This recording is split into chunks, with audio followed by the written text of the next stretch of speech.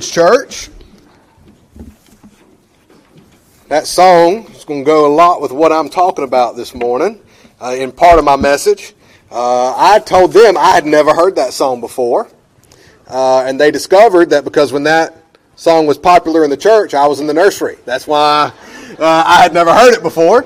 They're like, we used to sing this song all the time, and then did some math and realized how long ago that was.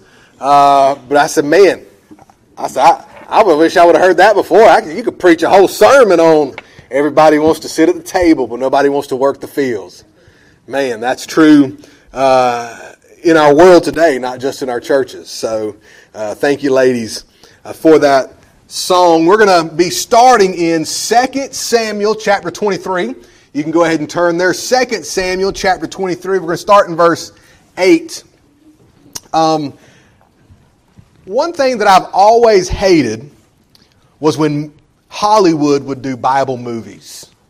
I never could watch them. They always added a bunch of stuff that wasn't necessary, changed what the meaning of things were. I've just never been able to get into when Hollywood would do these movies based on the Bible. My thought is, as I read so many of these passages, is, you know what, you could write a whole book series. You could do some really cool movies. I like action movies, sword fights and all these things. You could do some really cool movies and not even have to add anything to the Scripture. So if anybody out there puts out a movie based on what I'm talking about this morning, I expect some royalties, okay? We'll discuss that later. But one of those stories, one of those groups of people that would be awesome, I think, to write a book series on is David and his mighty men. We're going to look at some stories, and we're going to look at David's mighty men as an example for us today. The title of my message is The Fight of Our Lives. And I don't want to get ahead of myself, but in multiple places in the Bible, it compares our life, the Christian life, to a battle, right? Put on the whole armor of God. I have fought the good fight. We're going to read some of these verses as we go along. So I want you to understand there is a biblical reference to us being in a battle, us facing an enemy. And I'm going to look at one of these, I'm going to look at this chapter, and I'm going to try to get you into my mind, okay? I was joking with my mom the other day, reading the thing that said they could read minds. They're a psychic. My mom said, I hope they don't want to be in my mind, right? I might scare them out of being a psychic if they get into my mind, right? So I'm going to try to get you. I have a vivid imagination. I love reading these stories and just imagining, because these are real people. A lot of times we read the Bible and think of these people as superhuman, superheroes. We watch all these Marvel movies and Star Wars and all these things, and the heroes are superhuman, right? They don't have the same faults and failures that we have a lot of times, but these were real people. These are historical events, and as we read these stories, I want you to imagine some of these things, and I'm going to try to bring it to life for you this morning. Starting in verse 8, 2 Samuel 23. He says, These be the names of the mighty men whom David had. The Tachmonite that sat in the seat, chief among the captains. The same was Adino the Eznite. And if I mispronounce something, you can tell me about it later, okay? It's going to happen. He lift up his spear against 800, whom he slew at one time. And after him was Eleazar, the son of Dodo the Ahohite, one of the three mighty men with David when they defied the Philistines that were in there gathered together to battle. And the men of Israel were gone away. He arose and smote the Philistines until his hand was weary and his hand clave unto the sword. And the Lord wrought a great victory that day, and the people returned after him only to spoil. And after him was Shammah, the son of Agi, the Hararite, and the Philistines were gathered together into a troop, where was a piece of ground full of lentils, and the people fled from the Philistines, but he stood in the midst of the ground and defended it and slew the Philistines, and the Lord wrought a great victory. And 3 of the 30 chief went down and came to David in the harvest time into the cave of Adullam, and the troop of the Philistines pitched in the valley of Rephaim. And David was then in an hold, and the garrison of the Philistines was then in Bethlehem. And David longed and said, "Oh, that one would give me a drink of the water of the well of Bethlehem, which is by the gate." And the three mighty men brake through the host of the Philistines and drew water out of the well of Bethlehem and was by the gate and took it and brought it to David. Nevertheless, he would not drink thereof, but poured it out unto the Lord. And he said, "Be it far from me, O Lord, that I should do this. Is not this the blood of the men that went in jeopardy of their lives?" Therefore he would not drink it. These things did these three mighty men. And Abishai, the brother of Joab, the son of Zeruiah, was chief among three, and he lifted up his spear against 300 and slew them, and had the name among the three.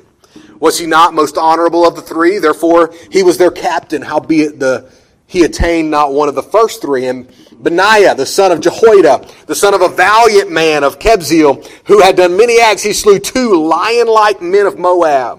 He went down also and slew a lion in the midst of a pit in time of snow. And he slew an Egyptian, a goodly man. And the Egyptian had a spear in his hand, but he went down to him with a staff, with a stick, and plucked the spear out of the Egyptian's hand and slew him with his own spear. These things did Benaiah the son of Jehoiada, and had the name among the three mighty men. He was more honorable than the 30, but he attained not to the first three.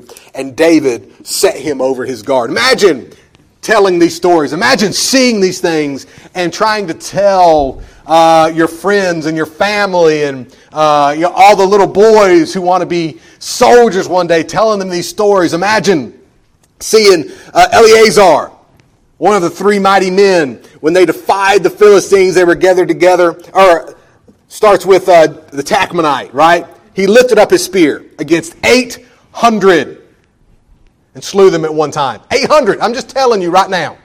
If you handed me a spear and gave me a dummy that doesn't move, doesn't fight back, and said, "Here, stab this thing 800 times," I'd be washed lap out. Are you kidding me? Just 1, 2, 3, 4, 5. Can you imagine? There probably not a man in here that could do that. We'd be all wore out. We'd have to take turns. Maybe about 10 of us taking turns, we might could get it done. But this man with a spear slew 800 soldiers, 800 men who were fighting back at one time. Imagine in your mind, 800, here comes this spear. Eleazar, I love this story. Eleazar, he was so ingrained in the battle. In my mind, and I probably watched too many movies. In my mind, I imagine him looking someone like Aragorn, if you watched Lord of the Rings. Big Lord of the Rings fan, okay? Somebody like him, and he's got his sword, and he's fighting, and he's going, and there's this big battle, right? He's just fighting all these men, and he's parrying, dodging, and fighting, and he's fighting so long, so hard. They get the battle. The enemy is gone. He sits down, and he realizes that he's unable to do his hand like that to drop the sword. He is so exhausted. He's so tired. He sits down. And he looks at it and he can't even move his hand to let go of the sword. That's how hard that he had fought in this battle. And the Bible says, the Lord wrought a great victory that day. And if you'll notice the wording here, it never says Eleazar won a great victory. The Lord wrought a great victory that day. Amen. And after him was Shema. He gathered together on a piece of land that had food, lentils. It was important, and everyone else ran away. And he fought, and he killed the Philistines, the ones that were coming against it, and all these men. And they did all the work, and other people came to the spoil. And then David made a mention. David, their king, that they loved, that they were loyal to, that they would do anything to. David was having a conversation. He said, "Man, that well in the corner of the city over there had the best water. It was just the freshest. It must be a spring under there. It seemed like it was just always colder than all the other wells in the town. Man, I would love to just get a drink of water from that well." His men heard it. Without question, they went. Broke through the Philistines. Imagine 3 men hacking their way through the Philistines. They get to the well. One of them has to drop the bucket down to get to the water, and the other 2 are standing guard, right? He gets the water and take it to David, their king. Then you have Benaiah, who fought two lion-like men. I don't know what it means to be a lion-like man. Maybe they were big and shaggy. I trimmed my beard last night so I wouldn't be so shaggy this morning. Lion-like, big men. He fought them. Then it says he went down and slew a lion in the midst of a pit in the time of snow. There's a book I read not too long ago talking about slaying a lion in a snowy pit. I'll just go ahead and tell you, if there's a lion, I'm not messing with him. He can go his way, I'll go mine. If he's in a pit, I sure am not messing with him. He could stay down there in that pit. And I'll just go ahead and tell you, if it's snowing and it's icy, I can tell you what I'm not going to do. Is be slipping and sliding around trying to fight a lion in a pit on a snowy day. I just go ahead and tell you, that's not going to happen. All right? I don't know. There's sometimes my kids will say, oh, we should, I'm going to say, tell you what we're not going to do. That is what you just said. And I'm not going to chase a lion into a pit on a snowy day. But they were brave. They would have done anything. He slew an Egyptian, a goodly man, a big dude. He had a spear, and all he had was a staff, a stick. And if you can imagine, I can imagine this in a movie. This big Egyptian guy, he's got his spear. He's probably a foot taller than this other guy. And all this other guys, he's got a staff that he took from one of the shepherds. Right? That Egyptian comes after him with a spear, and he ducks and dodges, whacks the guy, takes his spear, kills him with his own spear. I mean, that's exciting. That is, if I was doing a movie, I'm like, man, I could do a movie about that, right? These were mighty men. They faced overwhelming enemies, personal exhaustion, unfair advantages. We're facing some of the same things today. And to defeat the enemy, they had to be unafraid, uncomfortable, and unwavering. They didn't let fear ruin their lives. He didn't go up and say, man, that's a big dude. He's got a spear. All I got's a stick. I reckon I'll run. No. They didn't say, oh, there's a big lion. He's way bigger than I am. And it's snowing. It's a little slick. Yeah, guys, if it wasn't snowing, you know I'd take care of that lion if it wasn't snowing. But it's cold. No excuses. When David said, I wish I could have some water, they went right to work. Why? Because they loved their king. They were faithful to their king. And they would have done anything it took to protect and to serve their king. And we're going to look at these men as our examples. Because we face a battle today. Now, we don't face Philistines. There's no shaggy Moabs that we have to fight. Luckily, we're not chasing lions on a snowy day. Imagine out here it's cold. We're not doing that. We don't have to face a big Egyptian with a spear. We don't face physical battles, but there's a spiritual battle going on. Ephesians chapter 6, verses 10 through 13 describes the battle. It says, finally, my brethren, be strong in the Lord and in the power of His might.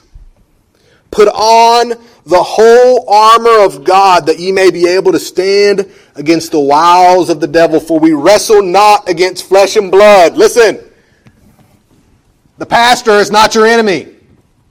You don't need to show up and set the pastor straight. Your brother or sister sitting in the pew on the other side of the church is not your enemy.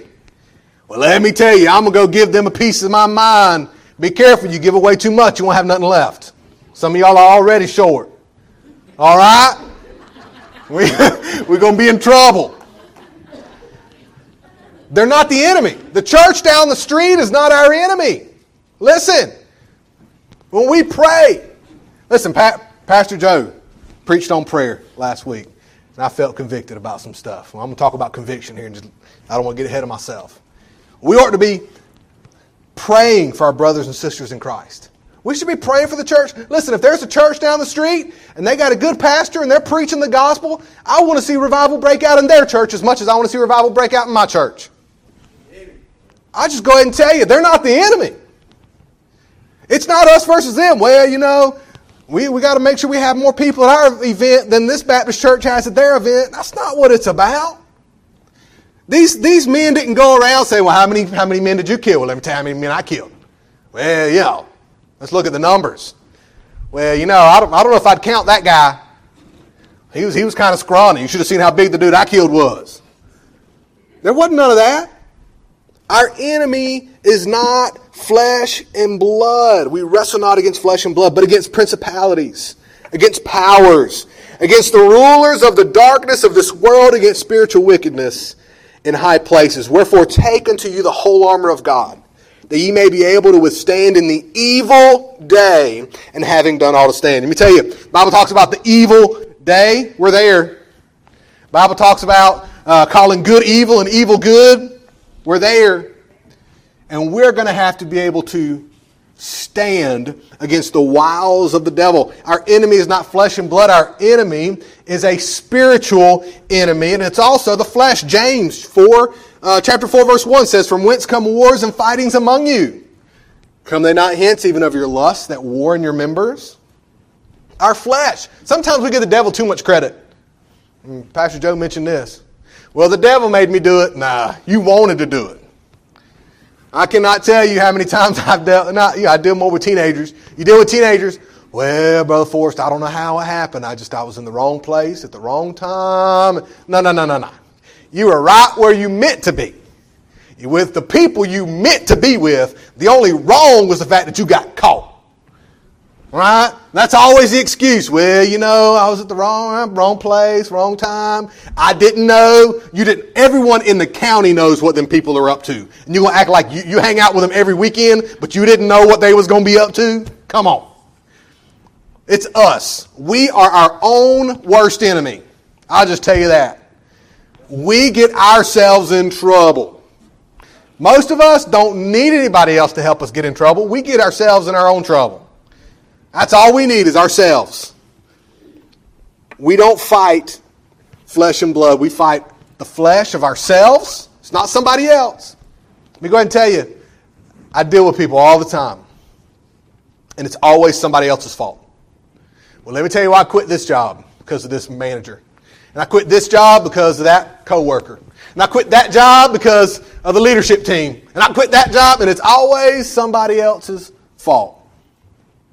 We have to take responsibility for ourselves. And the battle that we face isn't with swords. We're not fighting.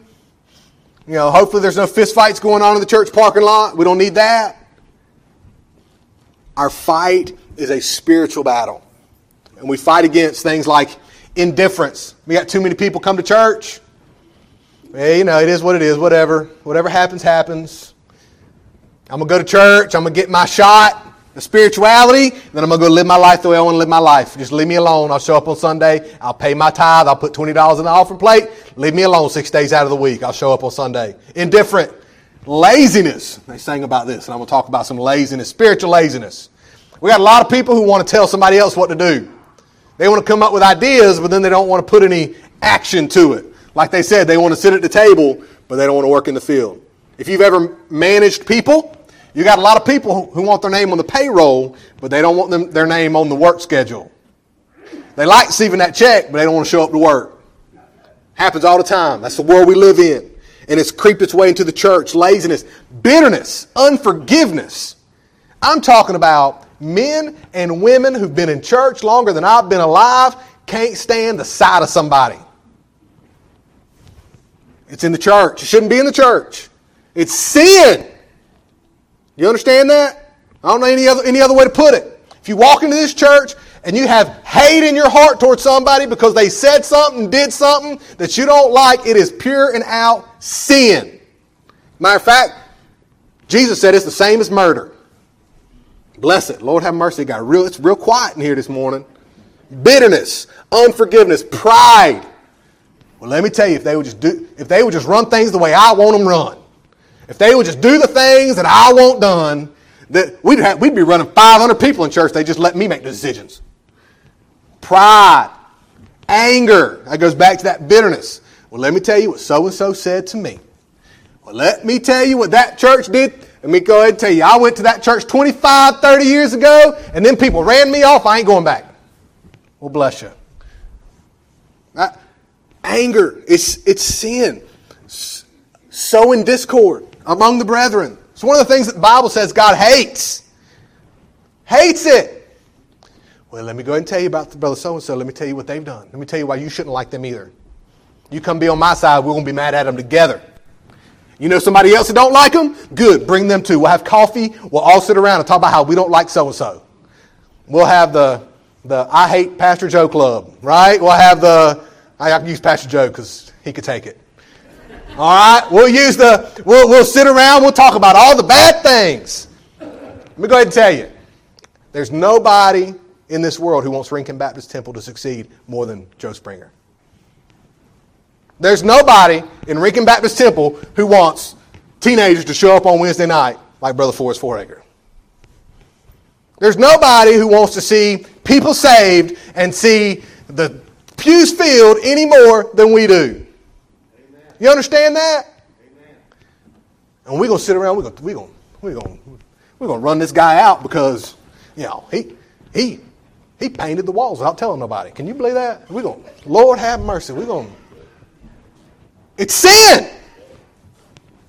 I don't know any other way to put it. It is pure and out sin, and we have allowed it to creep into the church. 2 Timothy, Paul says, I have fought a good fight. I have finished my course. I have kept the faith. It is a fight. It's not easy. Let me go ahead and tell you. These men, they didn't take the easy route. When you fight 800 men at a time with a spear, you're not taking it easy. I guarantee it. When there's a lion already in the pit down there, and you go after him, you didn't take the easy route. I sure would have went around that pit. I'll just tell you. I would have found another way to go. Any of you ever seen a snake out in the woods? Let me tell you what I don't do. Hey, let's see how high I can jump over this rattlesnake. That'll be fun. No, sir. I go around that joker. He can have his space. I'll keep mine. Listen, the Christian life is about battles. That's why Jesus said, take up your cross, what? Daily. How wonderful would it be if I just proclaimed, listen, I'm holy. And so from now, for the rest of my life, I'm going to be holy every day. I'm going to make all the right decisions. Every day, I declared it once, now it happened. No, every day. Every day. So what do we need? What do we need for our fight? If we are going to fight the devil, if we're going to fight the flesh, what do we need? The first thing you need is salvation. You cannot walk or work on a spiritual plane without first having salvation. Amen. Romans 3 verse 23, right, says, for all have sinned and come short of the glory of God. We've all sinned. And sin disconnects us from God. That's what, all the way back to the Adam and Eve. The wages of sin is death. When Adam sinned, he was disconnected from God, which is the source of life, which brought on spiritual death, which is why you have to be born again. Because when we're saved, our spirit is revived. We are now, through the blood of Christ, reconnected with God, who is the source of life, and He revives that spiritual part of us. You have to be saved. Romans 6:23, for the wages of sin is death, right? But the gift of God is eternal life through Jesus Christ our Lord. John 3:16. For God so loved the world that He gave His only begotten Son, that whosoever believeth in Him shall not perish, but have everlasting life. And then the next couple verses go on to say, if you don't believe in Christ, you're condemned because you're condemned already. You're already condemned because you've not believed in the name of the only begotten Son of God. Through Christ.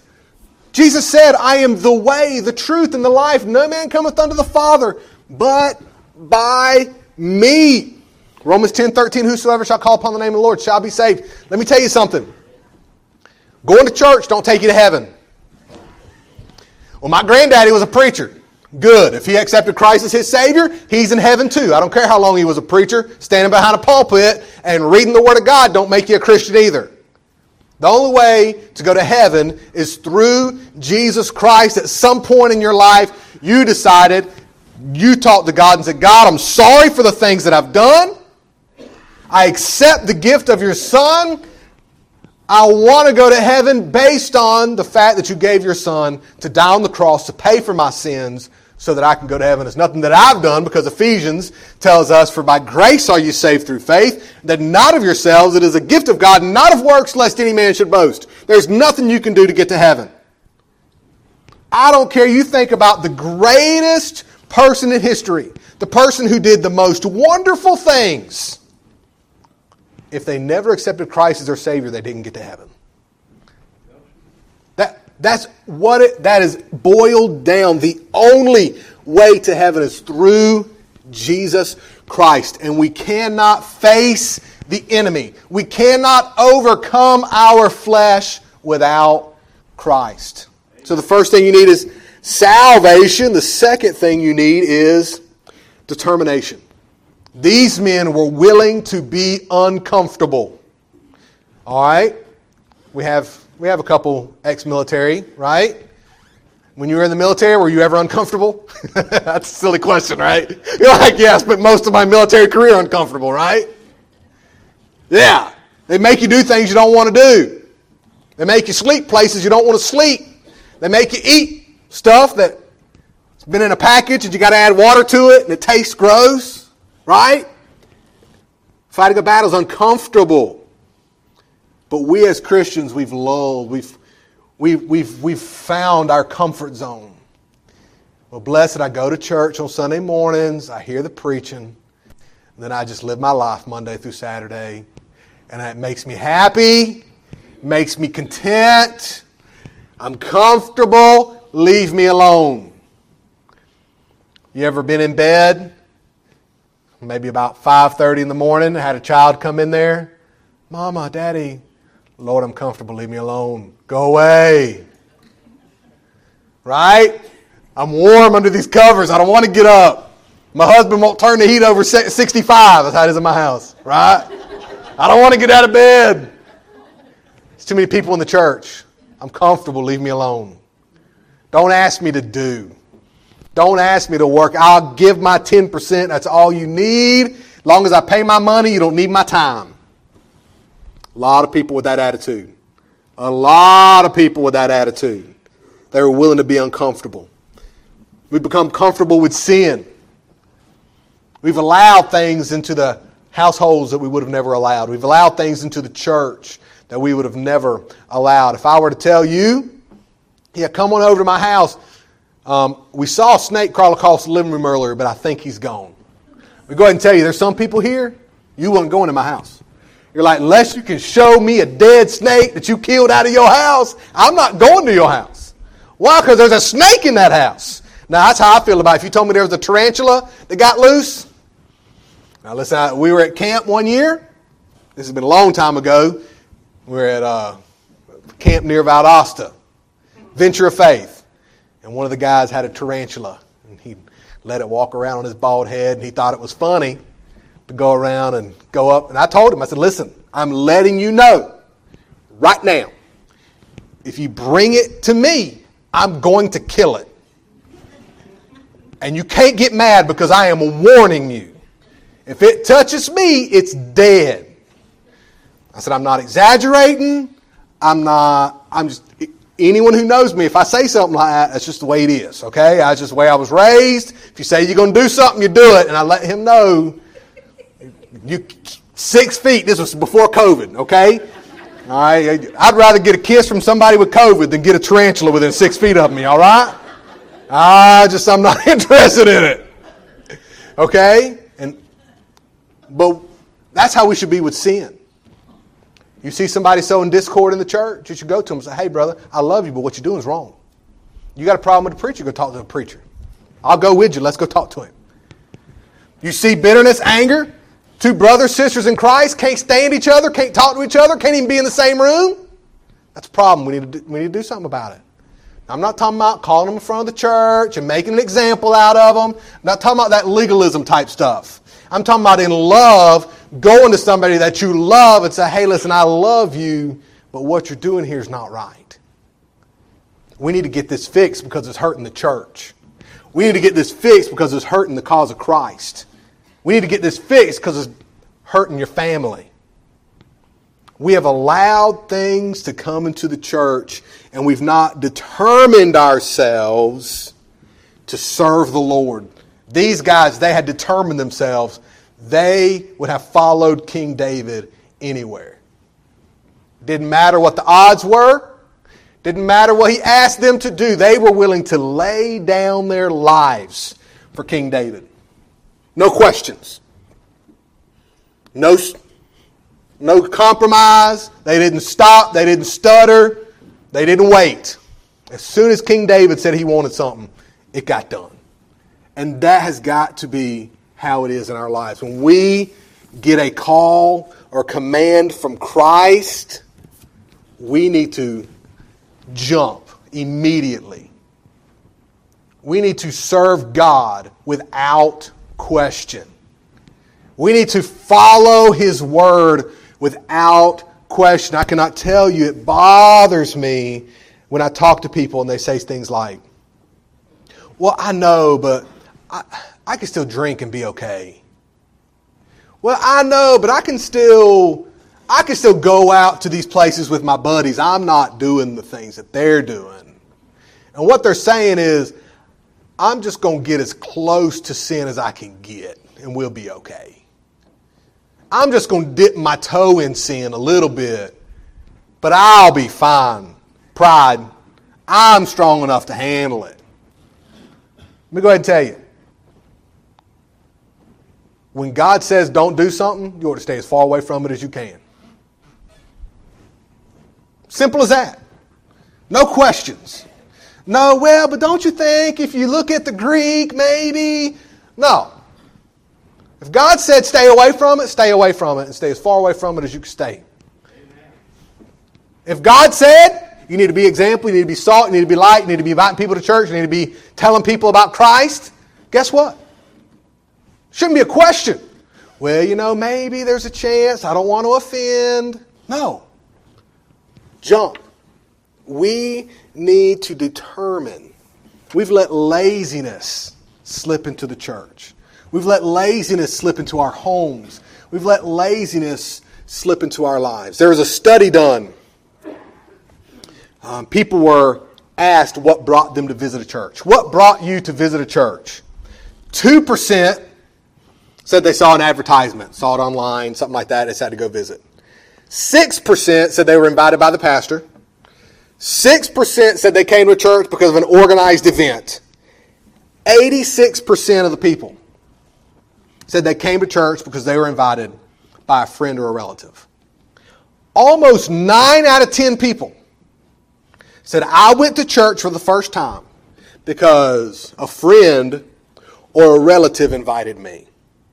Lifeway Research did a study, and they took a group of church members, churchgoers, and asked them how many times they had personally invited an unchurched person to attend church service or another program. Not even like come to church, like come to our fall festival or come to our men's prayer breakfast or come to our... How many of them had ever invited somebody? 48% of church attendees responded 0. Almost half the people sitting in churches have never once invited someone to church. Do you know how crazy that is? It's insane. Never once. 33% said once or twice. Which means over 80% of the church has never invited more than 1 or 2 people to church, ever.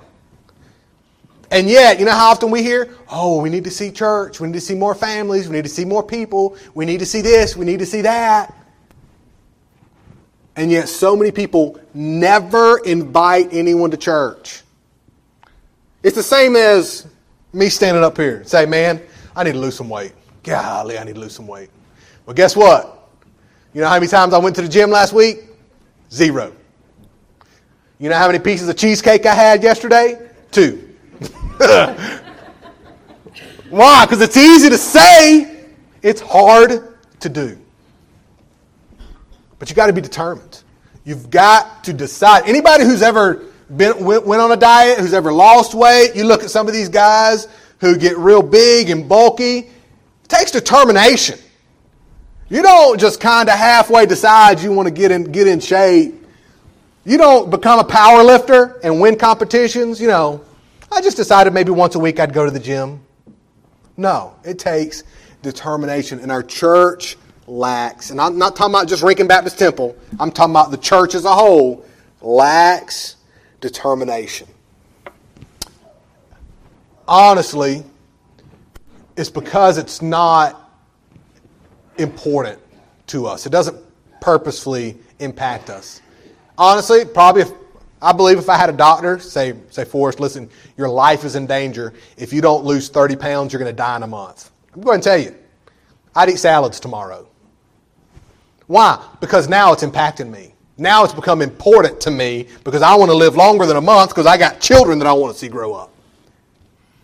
If we were standing out here in the parking lot and some crazy person started barreling down the parking lot 50 miles an hour as fast as they could go, and one of your friends was standing in the middle of the parking lot talking, would you say, well, that's where they want to stand. I don't want to upset them by telling them to move. No! Are you kidding me? You see one of your children standing in the parking lot, some crazy person's flying through at 50 miles an hour, you're going to holler, you're going to scream, you're going to make yourself look silly. Get out of the way! And if it's real important, you might move faster than you've ever moved to try and snatch them out of the way. I go and tell you, some of them grand youngins out there, some of you people, you've not ran in 38 years, but I'm telling you, you can move. You need to snatch your grand youngin out the way.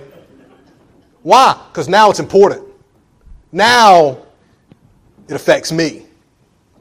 Let me go ahead and tell you, we have friends, we have family members, and they are on the fast track to hell. I was having a conversation with Devin Salter the other day. I said, you know what makes me sad? You got adults who grew up in church. And I'm talking about, and some of y'all this might describe some of your children, and I don't mean to do that.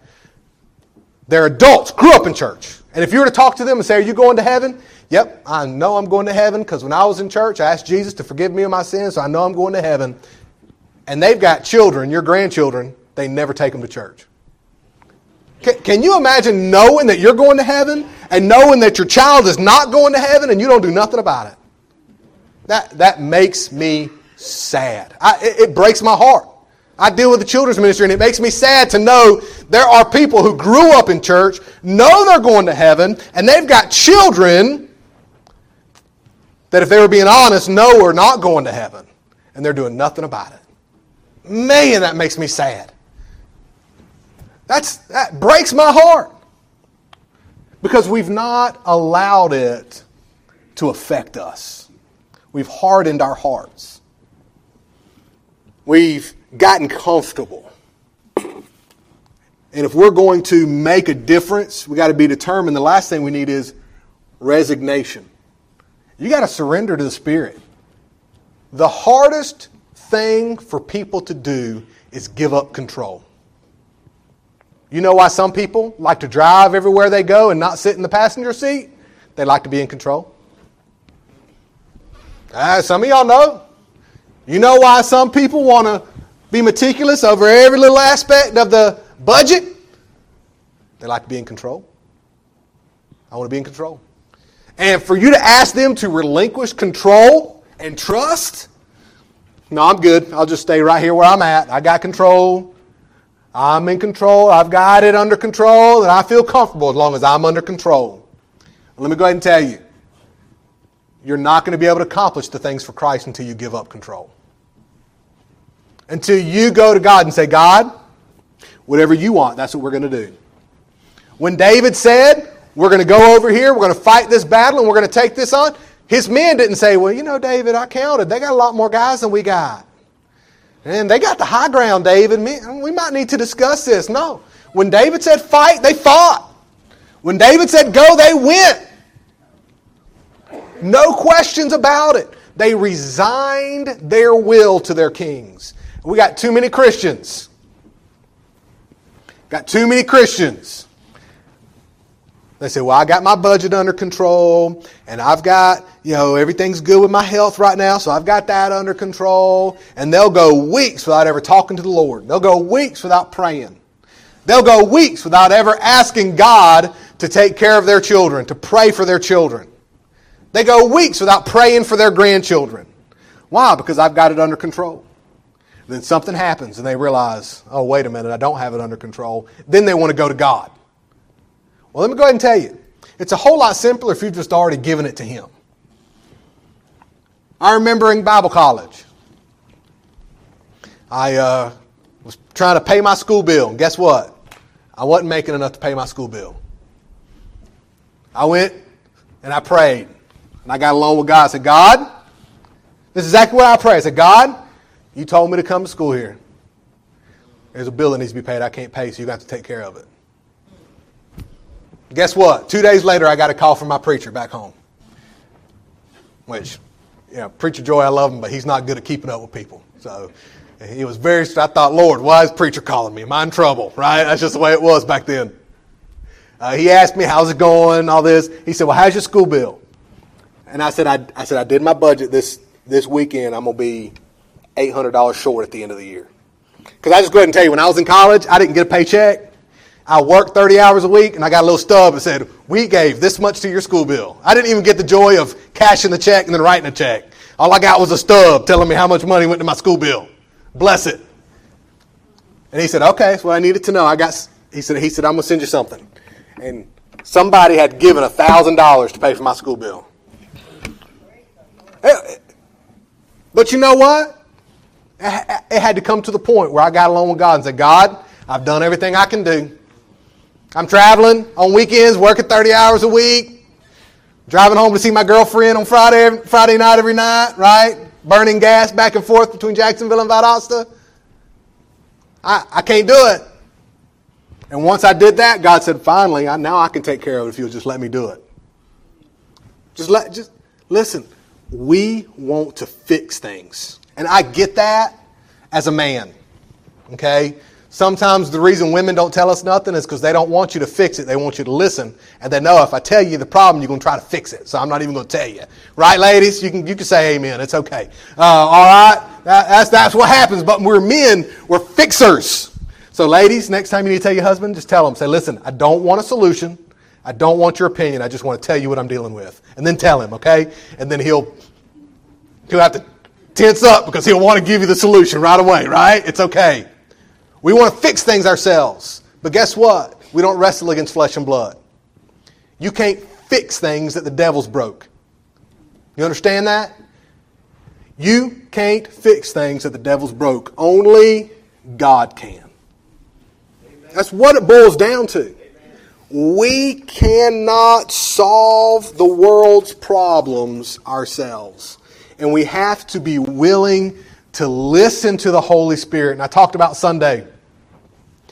He's talking about prayer. And I don't even think he even mentioned what I was convicted about. But I felt convicted because I said, you know what? There are some people in my life that I've been complaining about that have bothered me, and I've not once prayed for them. I felt convicted about that. Let me go ahead and tell you. If you can come to church all the time, if you can listen to the Bible preached all the time, and you never feel convicted, you need to open your heart to the Holy Spirit. Even if you're a Christian, you need to soften your heart and be willing to say, you know what, I'm not perfect. What do I need to get today? What does the Holy Spirit need to fix in me? What does He need to help me grow? We have to resign ourselves to Him. Corrie ten Boom made this quote. She said, trying to do the Lord's work in your own strength is the most confusing, exhausting, and tedious of all work. But when you are filled with the Holy Spirit, then the ministry of Jesus flows out of you. We got too many people. We got too many people standing in a pulpit trying to do the Lord's work on their own. We got too many people coming to church trying to live life on their own terms. And if we're going to fight the fight, if we're going to do something for the Lord, and I think if I were to go around and say, yes, I want to see revival. I want to see things happen. I want to see the church grow. Well, revival happens in individual hearts. That's the only way for it to happen. There's no secret revival juice I can come spray at the church and now the church has revival. No, revival starts in the hearts of individuals. We've been called to be salt and light. And if you're here and you've never accepted Christ as your Savior, you say, Brother Forrest, I don't know if I died right now, I'd go to heaven. Get that settled today. Come talk to me. Find somebody you feel comfortable with that you know is a Christian. Talk to them. Get that settled, because that is the absolute first and most important thing that you can do if we're going to fight the good fight. If we're going to be able to get to the end of our lives, and like Paul said, I have fought a good fight. I have kept the faith. Starts with salvation. Then we got to be determined to follow God. Be determined to do His will, to stay away from sin, and to do anything He's told us to do, even if it makes us uncomfortable. And that means resigning our will to His. Let's pray. Dear Lord, I thank You for this day. I thank You for all that You've given us. I thank You for all that You've done for us. Lord, I pray that You'll help us. Lord, I pray if there's someone here this morning, Lord, if they don't know they're saved, I pray they'll get that settled before they leave. Lord, if they're sitting here and they say, well, I think I might be, maybe. Lord, I pray that they'll talk to somebody if it's not me, Lord. I pray that they'll get that settled. That is not something that we should be questioning, Lord. I pray that You'll help us, Lord, for salvation. Help us to be determined. A lot of us have been in church for a long time, and we've allowed ourselves to get comfortable. Lord, I pray that You'll help us to be determined to do Your will. Help us to be determined to spread Your gospel.